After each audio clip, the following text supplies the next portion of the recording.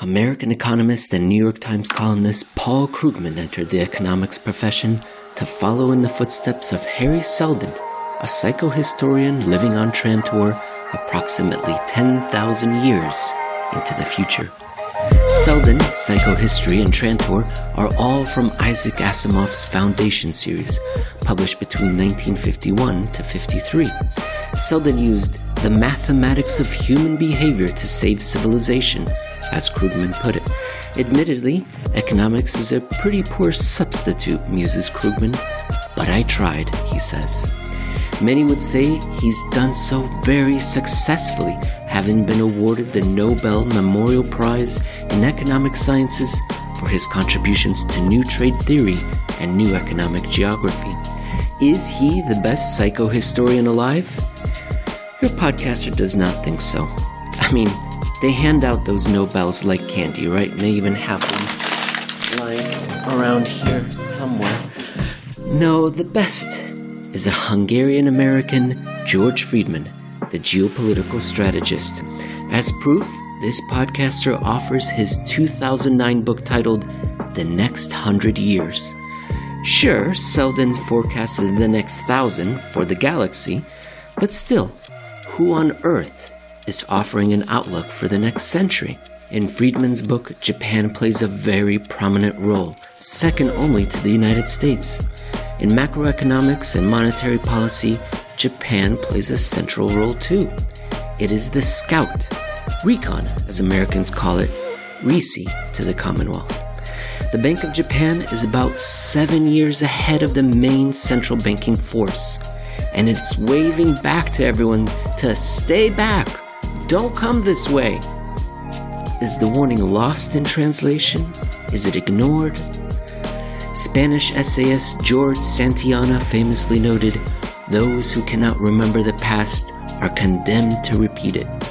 But your podcaster prefers Friedman's quip that studying history has little practical utility in averting past outcomes. We are doomed to repeat history, whether we know it or not. Jesus. I don't know what happened to me. Nothing. That was fine as far as I'm concerned. Yeah, it was. Hello, everyone. This is the 67th take of my introduction that I'm doing right now. As you can see, I'm sweating. Okay. Hello, everyone. Welcome to episode... Hello, everyone. I'm off my game. I need more rum. Hello, everyone. Welcome to episode 31 of Making Sense. My name is Emil Kalinowski. I am joined by Jeff Snyder, the head of global research for Alhambra Investments. We're going to do a show that's 3 parts. And in the first part, we're going to talk about the difference between a banking regulator and a central bank and how that it's affecting your economy and your finances. Jeff, good morning. Good morning, Emil. Remember, we're talking about a domestic bank regulator versus a central bank. And the word domestic kind of sounds like, maybe it's not important, but it really means everything, especially in the context of a global monetary system. Absolutely. And we're going to get into that. People often ask you, what would you do if you were in charge? And people never ask me that question. But if they did ask me that, I would say, well, I would start nominating people that are aware of the Euro-dollar system.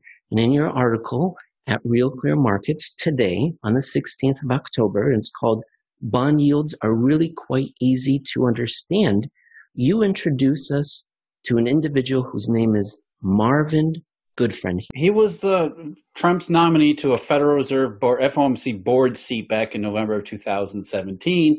And he had a pretty contentious nomination process. It didn't really go anywhere. The Senate Banking Committee forwarded his nomination to the floor on a 13-12 vote. But, some of the senators kept bringing up some of the things he said, especially, Goodfriend was an inflationist. He was a hawk. He always said, inflation's right around the corner. And, one of the more famous things he said was in 2012 that if the unemployment rate ever got below 7%, watch out. It was going to be like the 1970s again.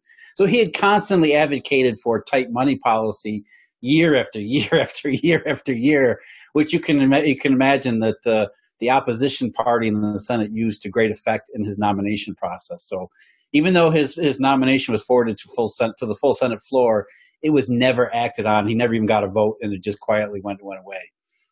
There's a quote from Senator Elizabeth Warren, quote, and she's speaking to Goodfriend, "These wrong predictions are not outliers for you." And she also said, "We can't take a chance on someone with a decades-long record of prioritizing hypothetical inflation over real people losing their jobs."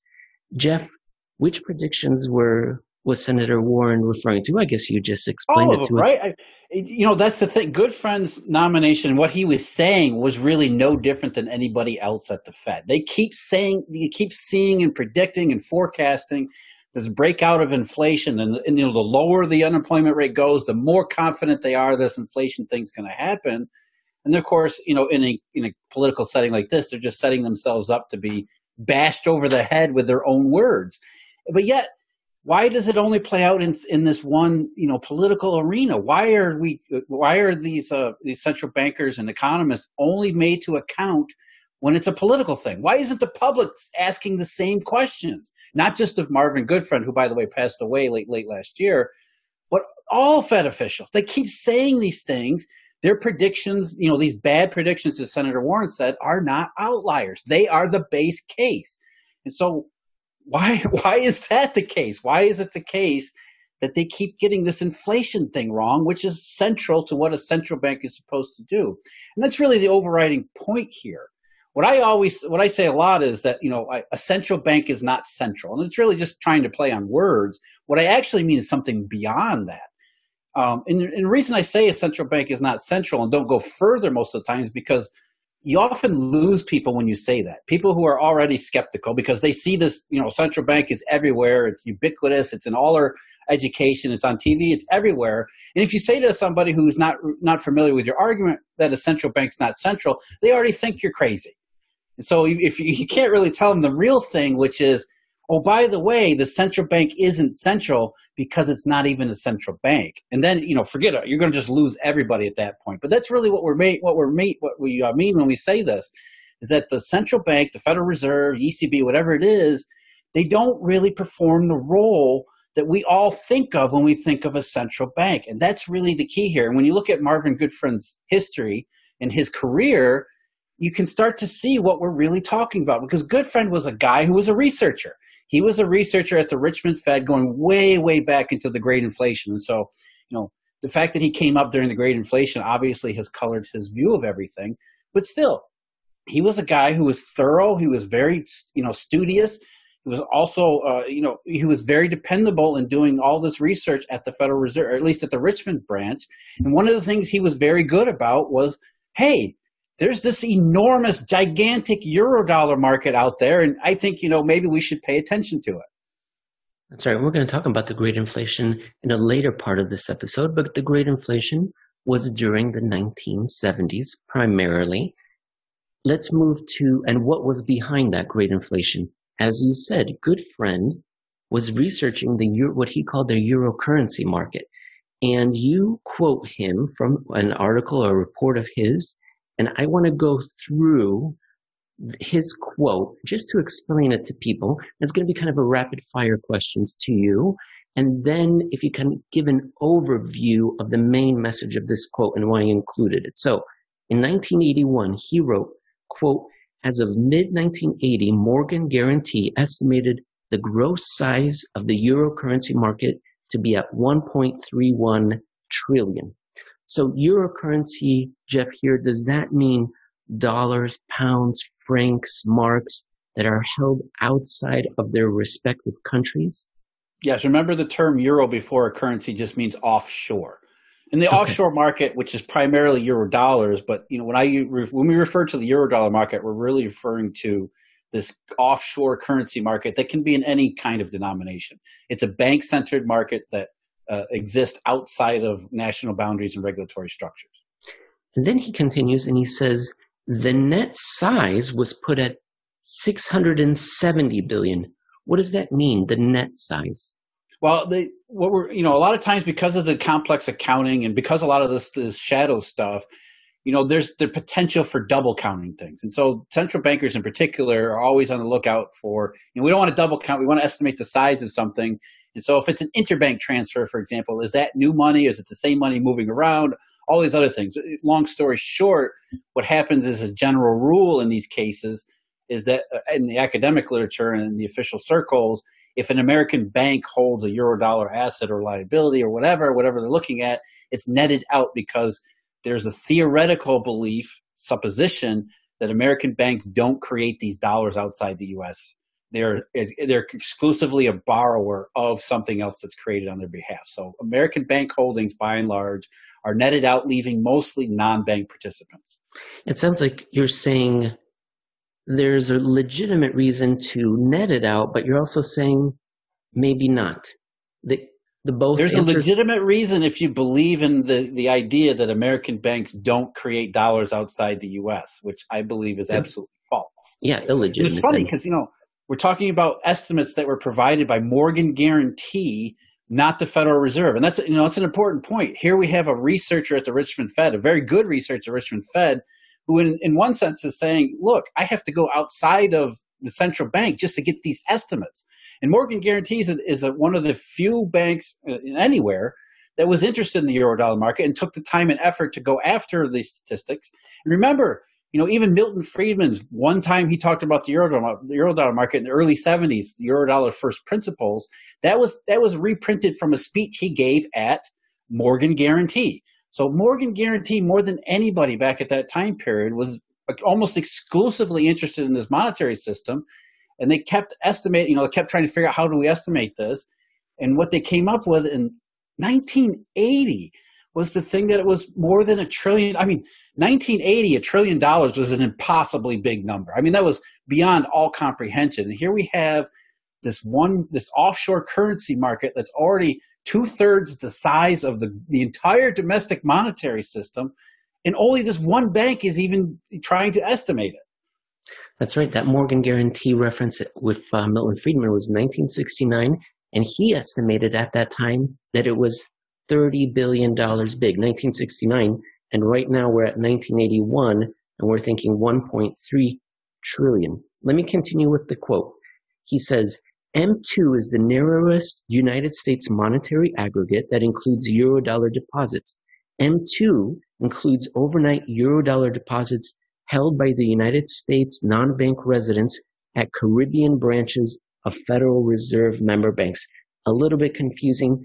So if I understand, M2 includes dollars held by U.S. citizens and businesses that are not banks in the Caribbean, true? Yeah, that's the old version of M2. That part was moved into M3.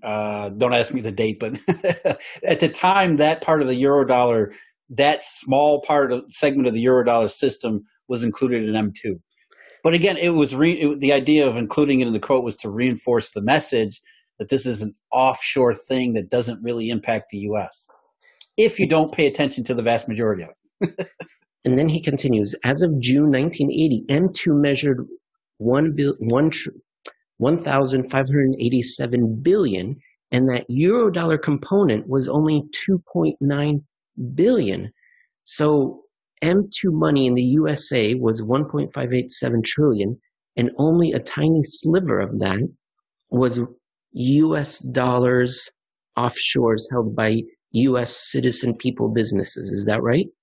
Yeah, and so the rest of the 1.3 trillion in the euro currency market is separate and distinct. And I guess that's the big picture that we're trying to get away. But then you note that at the time, M3, which is the largest measure of money that was in place at that time, actually, M3 was the second broad. There was something called L, which was supposed to be most comprehensive, but that fell out of favor even too. So M3 was the most common broad money definition. And that number was 1.85 trillion. Jeff, does the 1.85 trillion, is that inclusive of the 1.5 M2 number? Yes. Okay, so $1.85 trillion M3 in the United States versus 1.3 trillion offshore outside of the United States. That's not under the Federal Reserve's purview. Is that the big picture message? Not only is it not under the Federal Reserve purview, they don't even care enough to measure it or study it or do any monitoring about it. It's left to individual banks like Morgan Guarantee to do something like this. So you can already appreciate the dichotomy, disconnect here, right?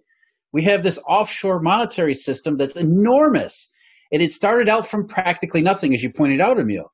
I think the mortgage guarantee's best estimates going backwards, they thought maybe at most it was about 50 billion in the early 60s. I know Milton Friedman said 30 billion in the late 60s, but Morgan Guarantee later said, there's more to it because there's always more to it.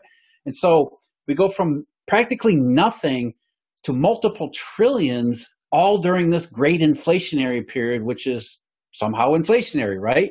And the Federal Reserve says, well, it's outside the U.S. We don't care.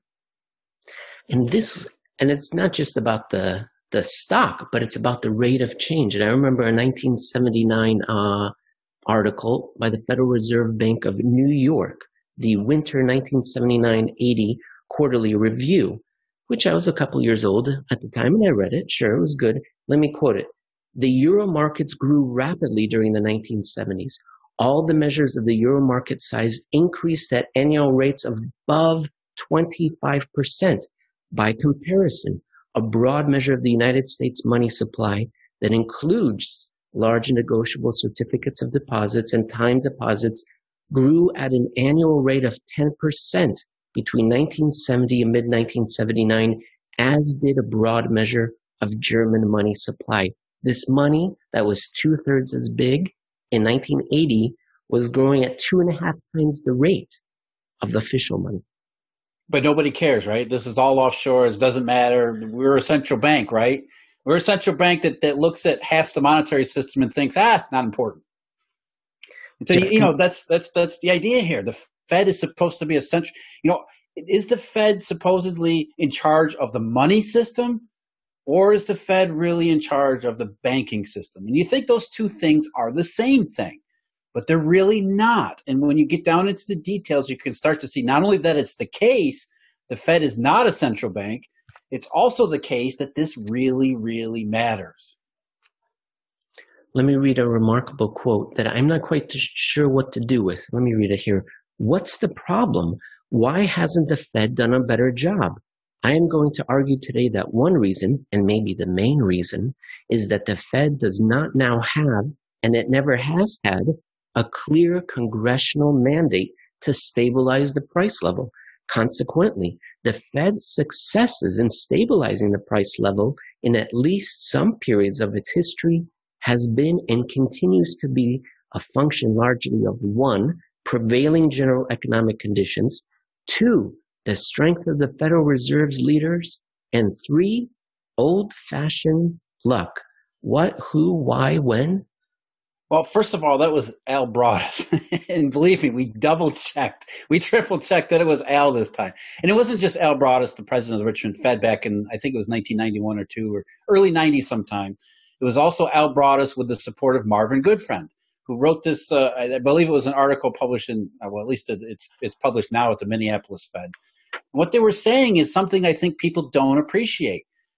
Al was admitting, along with Marvin, saying that, listen, the Fed throughout its history has absolutely sucked. This modern idea that the Fed is a group of technocratically wise stewards who do all sorts of amazing things that can control markets and economies at the flip of a switch, that's a fairly recent invention. Through much of its history, the Federal Reserve has been one awful institution that just screws up time and time and time again.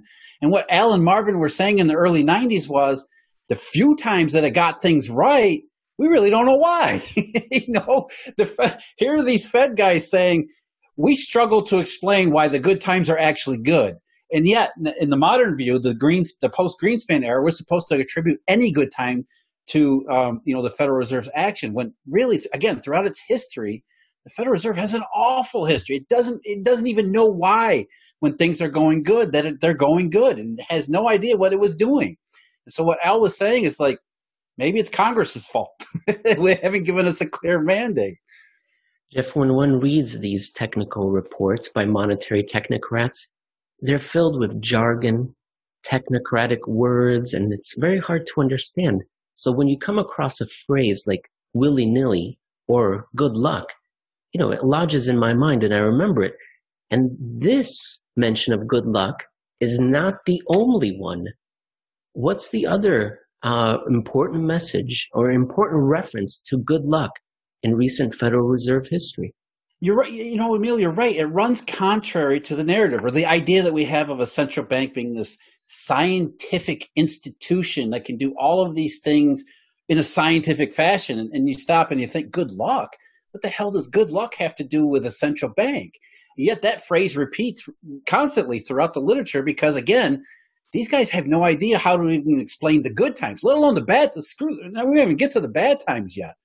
And the phrase random good luck was used again in 2003 by a couple of economists from Princeton. I think they're both Princeton.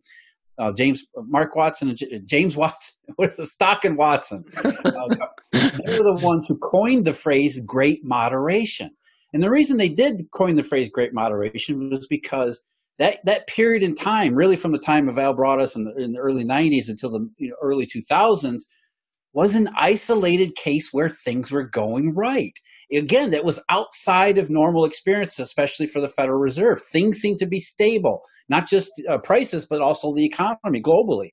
And what they were saying is, we don't know why. We have no idea why that was the case. We have some ideas, this cult of personality around the Federal Reserve chairman, therefore doing signaling, expectations management, all these other things. But by and large, we attribute it, like Broadus and Goodfriend had done a decade before, to random good fortune, good luck. That's not the picture the Federal Reserve presents in public because, again, it's supposed to be a technocratic scientific institution rather than flying by the seat of its pants. And that's really the point of going back through Goodfriend's history, was that when exploring the Eurodollar system, he's saying there's this massive thing out there that we don't care about, we don't measure, we don't really factor, and yet maybe that's the good luck. Maybe that's the thing that has made it look like we are wise monetary stewards because we're riding this Eurodollar's coattails. And I think, if you have the numbers from 1988, Morgan Guarantee's updated numbers, you can start to see what we're talking about. Because remember, back in 1980, it was like 1.3 trillion, the full currency market. By the time you get to 1988, what's the exact figure, Emil? Do you have it in front of you? I do not have it. I thought it was 1.8 trillion. I can pull it up here. Yeah, it was. I think it was more than that, and it was much, much bigger. In 1988, Morgan Guarantee, by the way, stopped tabulating these Eurodollar estimates. And the reason they stopped tabulating their Eurodollar estimates is because they couldn't. They could no longer, it had gotten not just quantitatively bigger, but also qualitatively. All sorts of financial innovation took place during the 80s, especially talking about interest rate swaps, currency swaps, and also other forms of derivatives that made it technically impossible, at least within the limited budget or limited expenses that Morgan Guarantee could provide for this kind of an effort. So at 1988, they said, look, man, this thing is huge already, and we can't keep track of it. And so you would think. It was 4.6 trillion. Yes. And if you net it, then it was 2.6 trillion. So here we go from the gross amount was 1.3 roughly in 1980 to 1988, 4-point-something trillion, which, by the way, as Goodfriend noted in the early 90s, that number in 1988 was already larger than M2 was in 1991. So the euro currency market throughout the 1980s had surpassed the domestic monetary system, which was growing at a relatively good pace on its own. So we have massive offshore money going on, and yet these guys at the Fed are saying, well, it's all just good luck. No, it's not good luck. It's you guys are only paying attention to what you want to pay attention to, and you're riding the coattails of monetary growth you don't factor and you don't care about, and that's creating all of this, global economic activity, globalization, stable money supply, stable economic conditions, stable prices around the world, except for credit bubbles, obviously.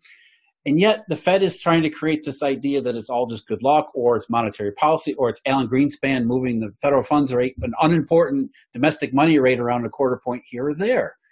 And then, of course, we get to 2007, 2008, and what happens? The good luck runs out, which means the Eurodollar stopped running out. And what that meant as far as the Fed is concerned is nothing more than everything returning back to normal.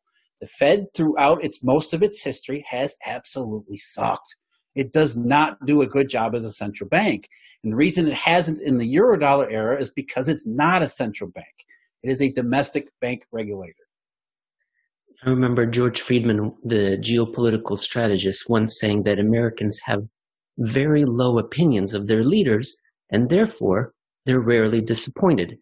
And that would be applicable in our case with our central bank if our economics professors, our business executives, the financial media saw the central bank as a domestic banking regulatory authority and not in charge of modern money supply. As we've been talking about, they don't care what's going on beyond the borders. There was a regulator from the Federal Reserve, Mr. Corliss, that spoke this week. What did Randall Corliss, supervisor of banks, say to the media this week? He said, everything is great. We've got everything well under control, except for these money markets we can't seem to get under control. It's apart from that, how was the play, Mrs. Lincoln? Look, when you're a domestic bank regulator, what Quarles was saying is that, look, we haven't had a repeat of Lehman Brothers, even though what happened in March was severe strains across the world, but no banks failed. So obviously we've done our job. As a domestic bank regulator, that makes perfect sense because the banking system today is nothing like what it was back in 2008. The question we have, and we should ask that he will never will, is that does that really mean anything? Does that really make a difference? The fact that the domestic banking system is hunkered down in their own bunker is actually a symptom of the problem.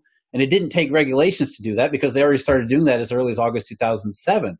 So the banks don't take risks anymore. Is that a good thing or a bad thing? Well, from the perspective of the Fed as a domestic banking regulator, it's a good thing because banks aren't risky anymore. And so we're not going to see bank failures, which is, by the way, I've said all along, I don't think we're going to see bank failures anymore because banks are fine, especially domestic banks. But that doesn't mean everything is fine. And that was the other part of his speech, which was, these short-term markets, these money markets that are, kind of weird and we struggle to explain, we don't really pay much attention to, they don't seem to be fixed at all.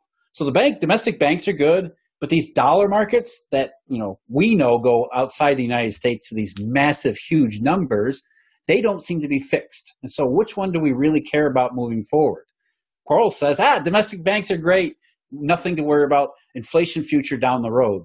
But yet, if you were taking Marvin Goodfriend's work and extrapolating that forward, you would think he's counting on random good luck yet again, when we've had nothing but quote unquote bad luck since August of 2007.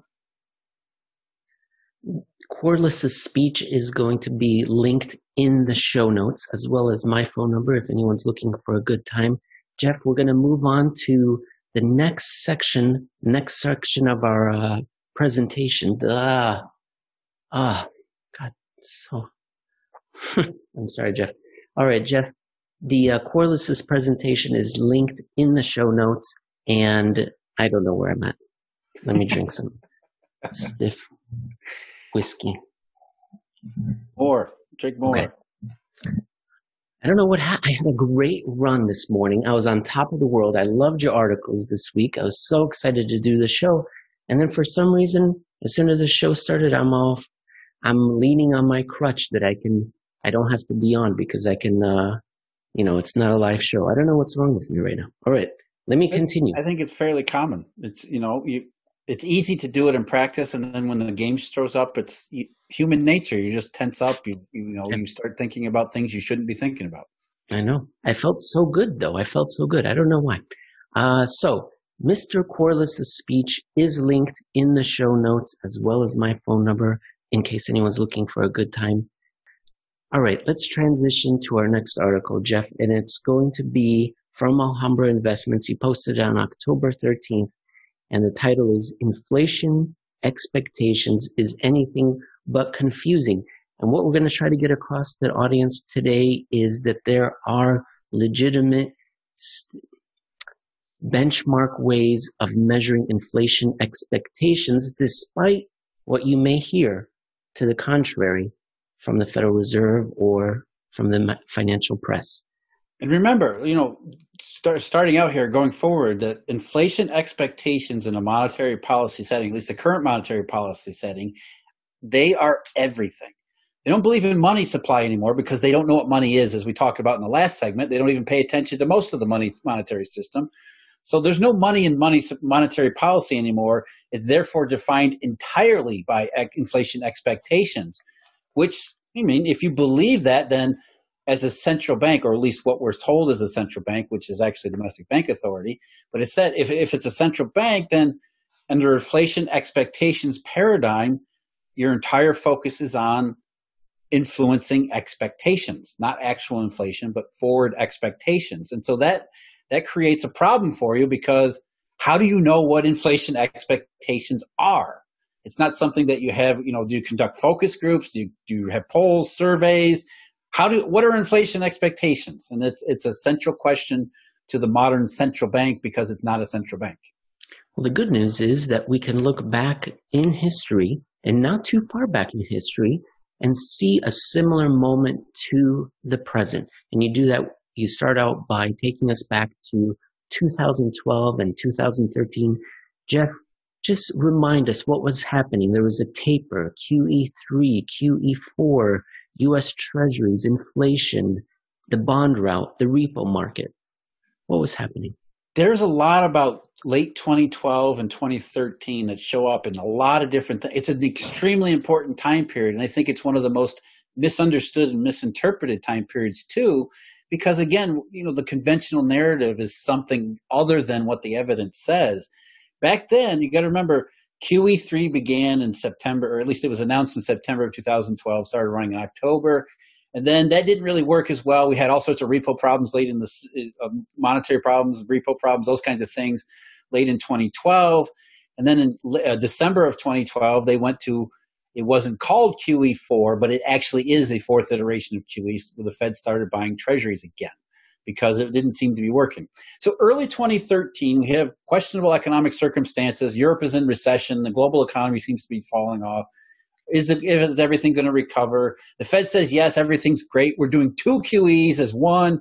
The Fed's balance sheet is expanding at a pace it had never expanded before. Rapid money printing, ultra accommodative, ultra loose, all the financial press uniformly in saying this is reckless money printing. This is unbelievably powerful stuff.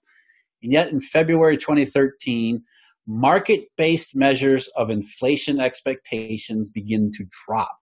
They drop from a high level, one of the highest levels on record, of course, but they begin to fall. And, looking at it from an overview, they've only gone downhill ever since. So why was February 2013 kind of the top in inflation expectation, market-based inflation expectations? That's really the question.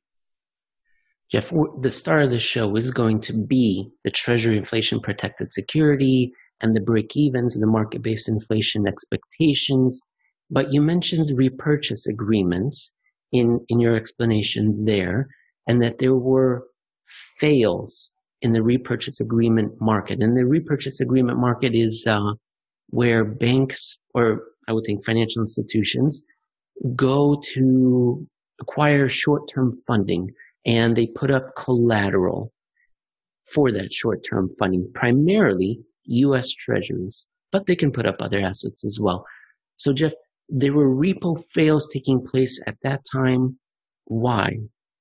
Yeah, there was not just repo fails, not just that. There was all sorts of weird indications and warnings from the repo market. For example, there were several times when general collateral rates, or specific collateral rates, would go way down. They would these particular securities in the repo market, particular pieces of treasury collateral, would trade wicked special, right down to the fails penalty, which is supposed to be a floor where it's supposed to prevent fails.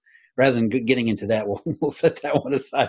Anyway, there's a lot of stuff going on in the repo market in early 2013, and the general sense of it was that, damn, here we go again. This stuff keeps happening. We have all of these massive money printing QEs, bank reserves going, the level of bank reserves flying upward, yet we keep having these illiquid, disruptive problems in the central location of, as you pointed out, it's not just short-term funding, it's banks go into these markets, and financial firms go into these markets for short-term funding, but they roll it over day after day after day. So yes, it's short-term funding, but it's short-term funding that these financial participants use over the long run.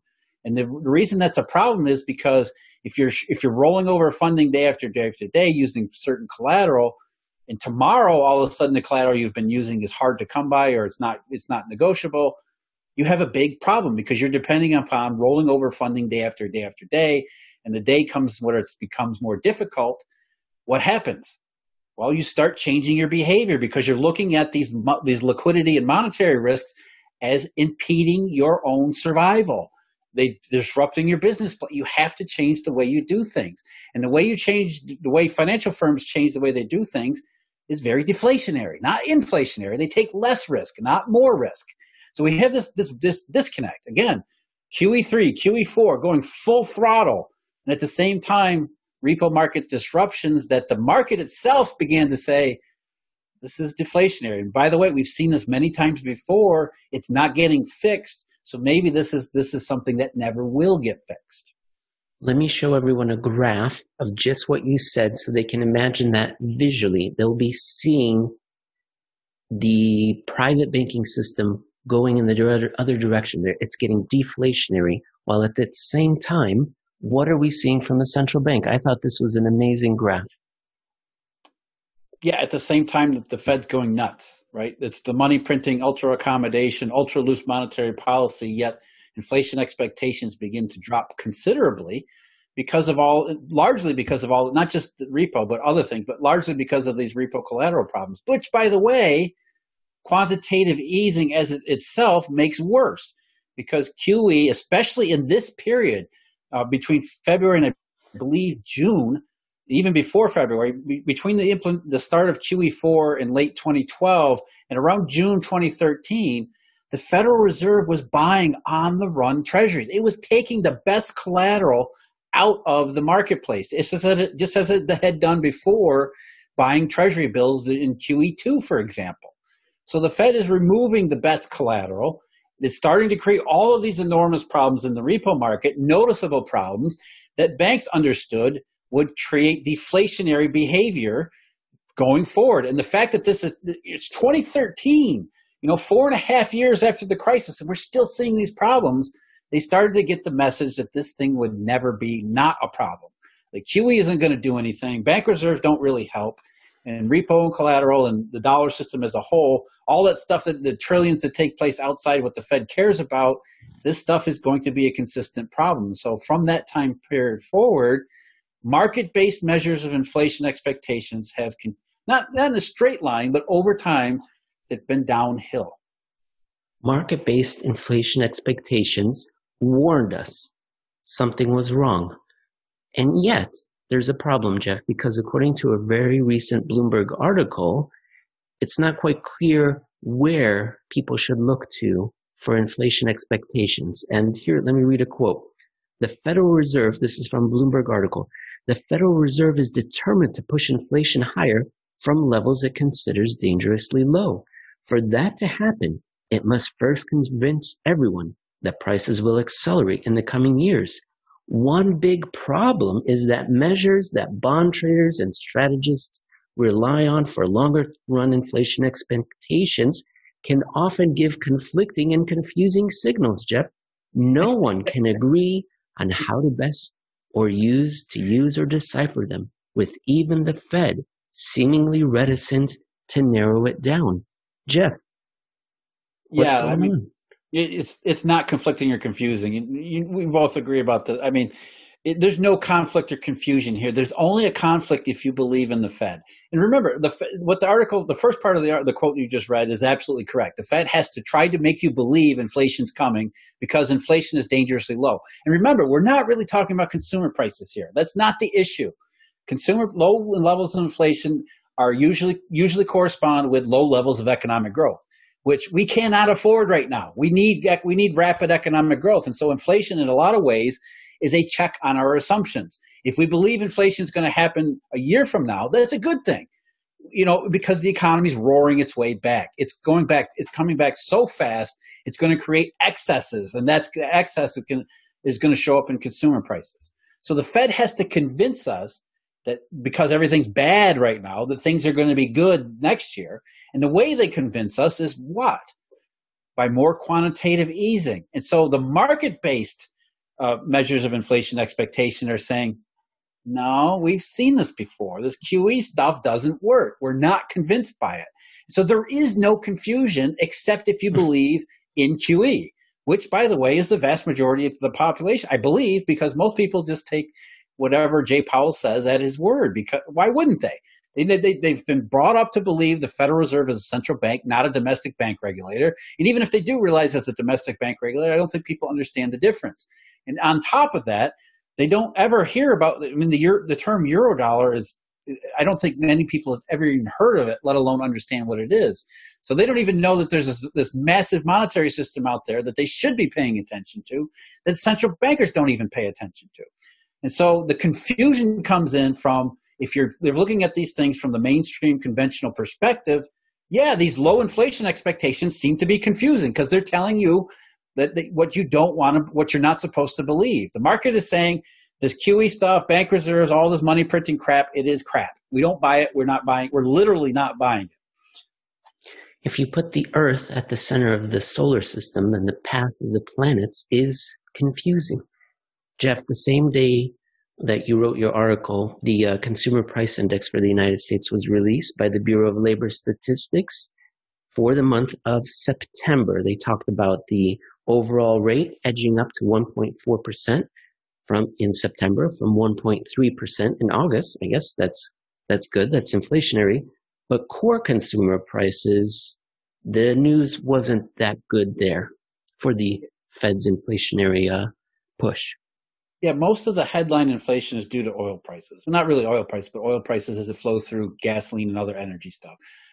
And so, a lot of times you look at the core rates because oil can be noisy at times. It's all over the place.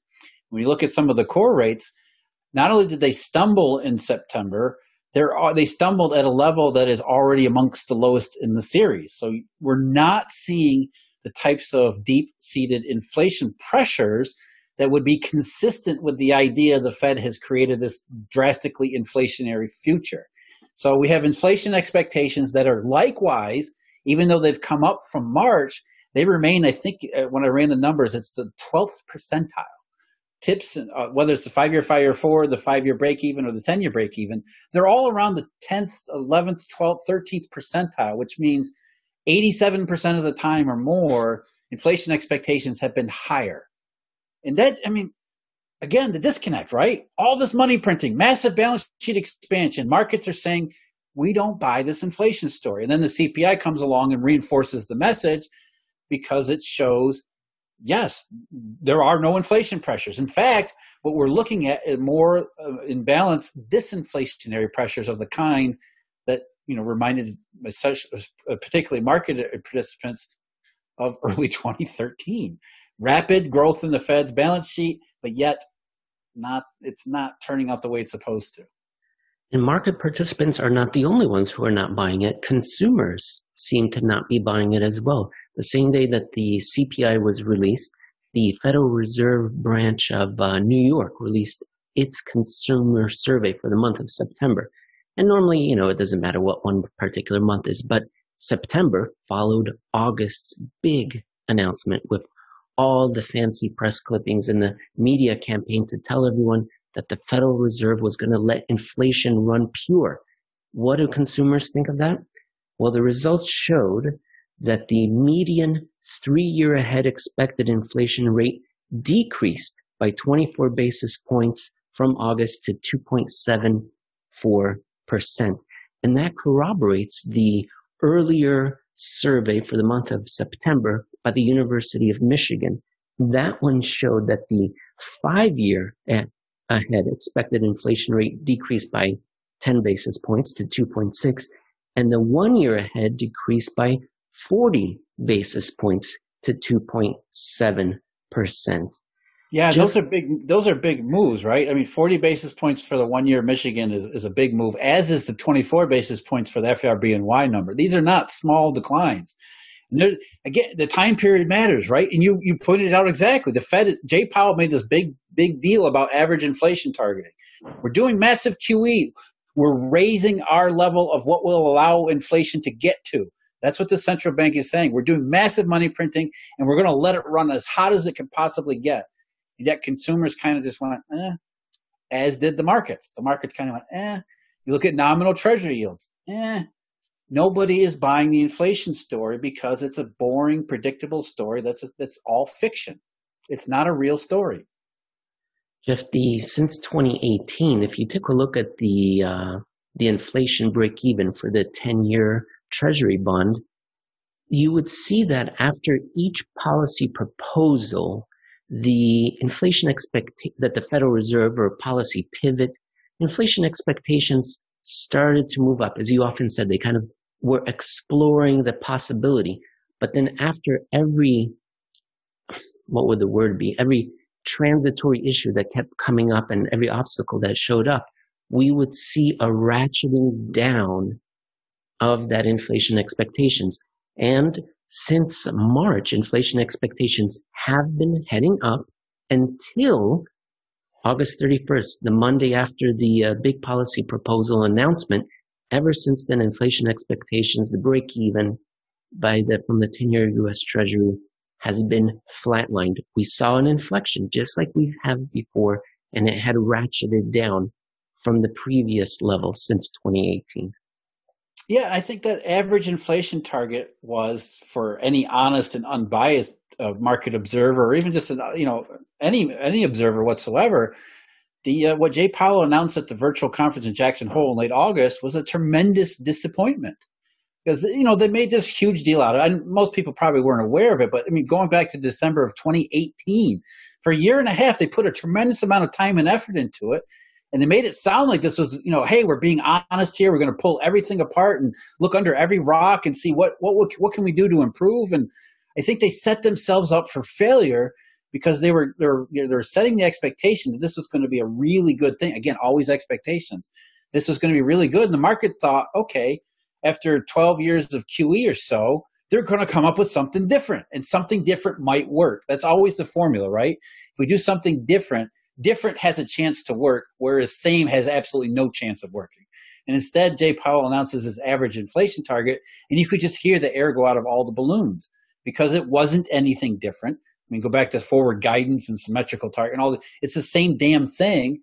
And on top of it, it's not just average inflation target, it's average inflation target, which depends upon more QE as its background. And it's just, the market went, this was supposed to be great. And this is what your big idea was. And instead, what you realize is they don't have any ideas. They're out of ideas. And that's disappointing. And in one sense, in terms of expectations, it's disinflationary itself. What they need is not just more QE, but more QQE, which is what we're going to be discussing right now in part 3. Everyone else, if you were enjoying this work, you can find Jeff Snyder on Twitter at JeffSnyder_AIP. He writes at Real Clear Markets once a week. And you can also see him and his posts daily at the Alhambra Investments blog roll. Jeff, our final section, the whole show has been about kind of looking back in history for lessons that can be applied to the present because we keep repeating the same mistakes over and over. And the good news, I guess, for the rest of the world is that Japan went first. There's a lot of talk right now about stimulus, about the fiscal arm joining the monetary arm and pushing forward and implementing new policies, and that there's going to be some sort of recovery because there's going to be a massive spending bill coming perhaps after the election.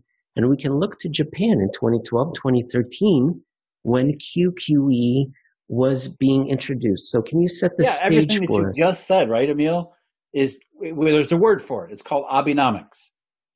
Shinzo Abe, who became prime minister in late 2012, introduced this concept, which was, by the way, consulting with Paul Krugman and his central thesis, which is, again, credibly promised to be irresponsible. The Bank of Japan has done it. If the U.S. Federal Reserve and the U.S. government is following an economic plan, you can bet dollars to donuts that the Japanese have already done it. And usually, and this is the weird, eerie thing, all you have to do is go back 7 years. So if you go back 7 years, you'll probably see the Japanese did the same thing that we're about to take place. That happened. QE1 was in 2001 in Japan, and QE1 in the United States, guess what? 7 years later in 2008. So here we have a combination in 2020. The Fed is going to raise its inflation target. That's what average inflation target is. What they're saying is that the short run inflation target for the Fed is no longer a target. They're just going to let it go hot. So they've raised their inflation target at the same time they're doing massive money printing in this massive irresponsible QE, which again is exactly what happened in early 2013. Again, that time period, early 2013 in Japan. Japan announced in January of 2013 they were going to raise their explicit inflation target to 2%. They were that confident in themselves. They had a 1% target. We're going to make it 2% because we believe this. And then in April 2013 was the big one, the QQE, the massive money printing, the beyond any kind of irresponsibility. And that was because, and if you want to join us, you can read this article. It's October 14th, posted at Alhambra Investments. And the title that you want to look for is "You Need to Understand What's Really Behind This New V." And once again, Japan is more than helpful. Jeff, so they proposed this solution called QQE because the problem isn't the central bank's competence, right? The problem is they're omnipotent. That's what the public believes, that they'll step in. They're always in control, and they'll step in and fix any inflation. So they wanted to show everybody QQE. We promise we're going to go nuts. We're going to spend everything. It was all over the news, even here in the United States. I was reading it in The Economist, Abenomics, the three arrows. It was a big deal. Everybody knew that the government was going to spend more money than anyone had ever imagined before. And for a long time, this was a long-term project. You provide some statistics. How many times did inflation breach their target in the 91 months after what was it? QQE started 88 months in. So what was it that started 91 months? The inflation target. Yeah, the 2% target. Since they raised their 2% target in January of 2012, so February 2012 forward, they reached that 2% target on the CPI, the headline CPI, exactly once. And not counting the VAT tax effect. There was some inflation in 2014 that was attributable to the tax hike. But if you back that out, the underlying CPI just reached 2%, not stayed above 2%, which is what a target's supposed to be around 2%, just reached it in 1 month out of 91. Jeff, I'm not a baseball fan, but even I know that if you're below 50%, you can still be successful in baseball at hitting. Is 1 out of 91, does that qualify as a success in monetary policy, in your professional opinion? So, right, because, I mean, we're not supposed to hit the target once. We're supposed to hit it. It's supposed to be a target month after month, sustained levels. And the funny thing is, if you look at Japanese inflation, they would have had trouble even reaching the 1% target in most months. The vast majority of the time, I didn't go back and count the number of months they'd reached it, but they were so few, they would have even failed at their 1% target. And so what did QQE plus raising the inflation target actually accomplish? I mean, it accomplished what it was supposed to in technical terms, which was not money printing, by the way. The technical toolkit is, as you pointed out already, Emil, it got the financial media globally to write all of these stories about how this was massive money, all the words that the financial press always uses. That happened. But what we see yet again, is that, so what? Trying to influencing people's expectations may not be the secret to economic success after all. Maybe we need to go past this idea of, hey, random good luck or old-fashioned good luck, and start doing some good old-fashioned monetary stuff. And that's kind of where we're getting with this QE thing, and I think it's been going long enough. When you look back at Japan in particular, what you see is nothing but one failure after another. And I think a lot of people are starting to get the sense that this QE stuff really is nonsense. And is that what the Federal Reserve concluded at the beginning of this year? I'm going to pull up a quote for everyone. It's too long for me to read, but it's so important that I want our YouTube audience to be reading this as you're talking. Jeff, what is this quote about, and what does it have to do with Japan's experience? Well, it's, let me point out first, it's not just this one quote. We're not just cherry picking here. We're not just saying, hey, the Federal Reserve said this one time. This is, if you actually read most of the academic literature about QE, going back to the early 2000s of Japanese experience, what they'll say is, yeah, this stuff doesn't really work. At least at the most charitable, they'll say it doesn't work the way we think it works. In fact, we don't really know how it works. We just kind of hope that it does. And the quote we're showing you here was from January of this year, January of 2020. This was written by the Federal Reserve in January 2020, saying that these large-scale asset purchases in Japan, while there's a high degree of uncertainty regarding their effectiveness. Think about what that means, a high degree of uncertainty after 2 decades of quantitative easing. And when you put that together with its actual track record and even its academic track record, the term high degree of uncertainty, what that actually means is, hey, this stuff doesn't work, and it hasn't in the past, but just maybe it could work in the future. That's what high degree of uncertainty says. That's the most charitable way the Federal Reserve in January of this year could put these QE and asset purchases. Hey, it hasn't worked so far, but maybe it could. That's really what we're supposed to be basing this idea that everything's going to be good and inflationary next year. We're supposed to be basing it on high degree of uncertainty. And again, that's the most charitable case. We look at any number of other academic studies and articles, it gets even worse, as the central bankers themselves have to admit. This is a sensational pair of paragraphs here. And my favorite part, you haven't even bolded, and it has to do with the inflation targeting. Here's my favorite part. It's in the second paragraph, the very first sentence there. It's thus, in thinking about whether to raise the inflation target to a certain level, central banks need to take into account whether they are able to raise inflation to a new target level. That's that's the funny thing is that is a really important sentence, as you pointed out, Emil. But what they're actually saying there, because remember, this is a Federal Reserve. We look back at the Japanese QE experience. What they're saying in reality is, we believe the Fed can raise the inflation target. We don't believe the Japanese can, even though we use exactly the same tools and we do the same things. Usually 7 years. We don't think the Japanese can do it, but we can do it fine. They don't take their own words for it. I mean, high degree of uncertainty. I mean, it just boggles the mind. And of course, the public, politicians even, nobody knows this stuff. It's not like this is common knowledge. But if you go back through, don't take my word for it, go back through all the literature, and what you'll see is central bankers trying really, really hard to move the goalpost to just make it seem like this QE stuff even works a little bit. And really, the best they can come up with, high degree of uncertainty. And the thing is, it's this inflation targeting isn't the first monetary tool that they have seen Japan struggle with, and then they themselves have struggled with, right? To your point. So QE, first in Japan, they said, well, it would work if we did it. They did it. It didn't work.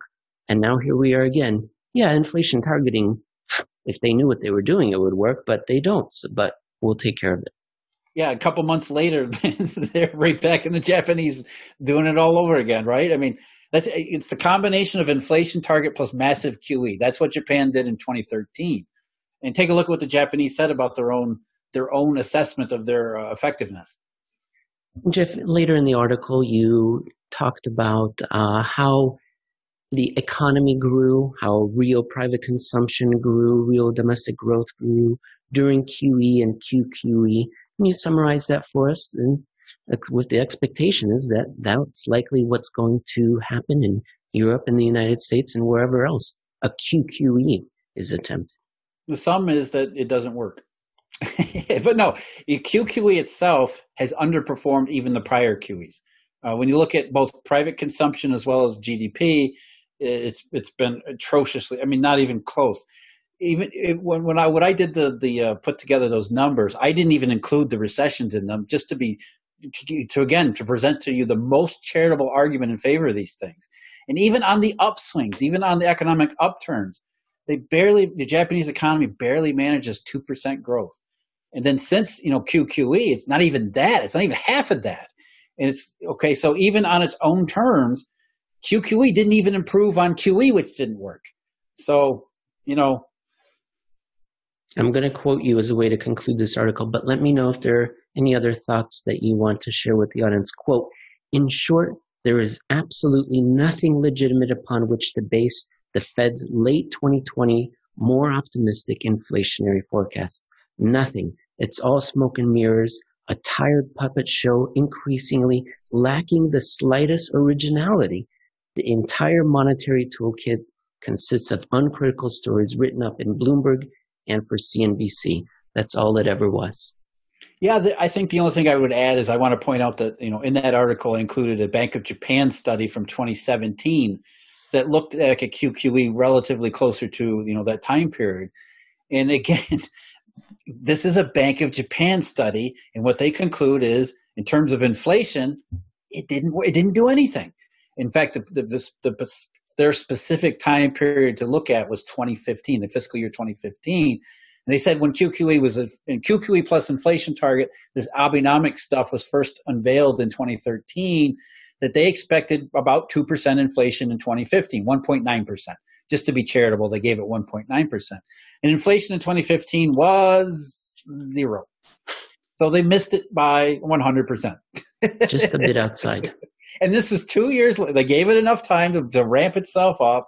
And 2 years later, regardless of the economic statistics, on judging it by inflation alone, it missed it entirely. And it didn't get any better ever since 2017. Inflation rose a little bit in 2017 and 2018, consistent with what we call inflation number 3 around here. And of course, as soon as Eurodollar number 4 showed up in 2018, guess what happened to Japanese inflation? The same thing that always happens. And that's really the point to wrap this thing up, going back to our first segment. For central bankers, this massive global monetary system doesn't factor. They don't care about the Eurodollar system, even though in 1988, it was already a third or more bigger than the domestic monetary system. And that is just including the traditional deficit. We haven't even got to derivatives and some of the more fuzzy stuff that caused Morgan Guarantee to stop measuring the Eurodollar system. We don't even factor that stuff. So we have this massive monetary system that no central bank actually factors. And they keep doing these QE without factoring those massive monetary factors. And guess what they keep finding?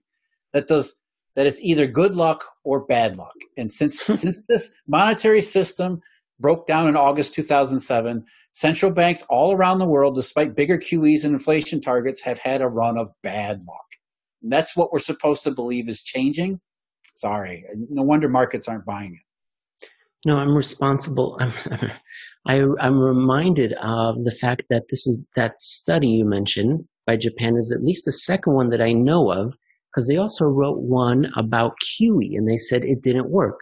And now they're writing about QQE and inflation targeting and how that didn't work, which reminds me then of your quote here of the lacking of originality, because now we're hearing word out of Europe that the European Central Bank is considering doing a whole review, which will likely lead to some of the exact same policies that the Fed has implemented, that Japan has already shown that it's not working. And I think the Bank of England is preparing to do negative interest rates as well. Jeff, has the Bank of Japan come out with a study on negative interest rate policy and how it hasn't worked? Yes. I mean, there's several. If there's a monetary policy that the Japanese pioneered, there's several studies. And it's funny because you pointed, the study I think you're thinking of was from 2006, maybe 2005. The first QE, that's and what they said is they examined all the theoretical channels and said, okay, portfolio rebalancing, that didn't work. Signaling, that didn't work either. Low interest rates, well, maybe that worked. But as we know, low interest rates are not the function of monetary policy. They're the function of the bond market saying, you guys are a bunch of morons. You have no idea what you're doing. And as you're pointing out, this stuff it's proliferating everywhere. We're following Japan. Yeah, the Europeans just announced, hey, we're going to undertake a grand strategy review. Why? Because it works so well in the U.S.? No, they have no idea what else to do because to them, this is all just bad luck. When in fact, there's this massive monetary system out here. Massive. It's been, you just look backwards and it was massive 40 years ago. And nah, it just doesn't factor in anything these people do. Yet we're supposed to take their word for some of these very big things that are going on. Inflation means growth, recovery, the economy getting out of its huge hole, these kinds of things, even though we haven't recovered from the last one yet. But we're supposed to believe QE and inflation targets are the answer. Great stuff, Jeff. I think we ran long on today's show, but I know the audience is going to enjoy it. So I want to wish you a good weekend, and I'll talk to you again next weekend. All right, Emil, take care. You didn't leave me speechless this time. I want to tell the audience, I have not been drinking before the show, although I'm going to. I'm stumbling all over my words. So I'll talk to you next week, Jeff. Okay, Emil, take care.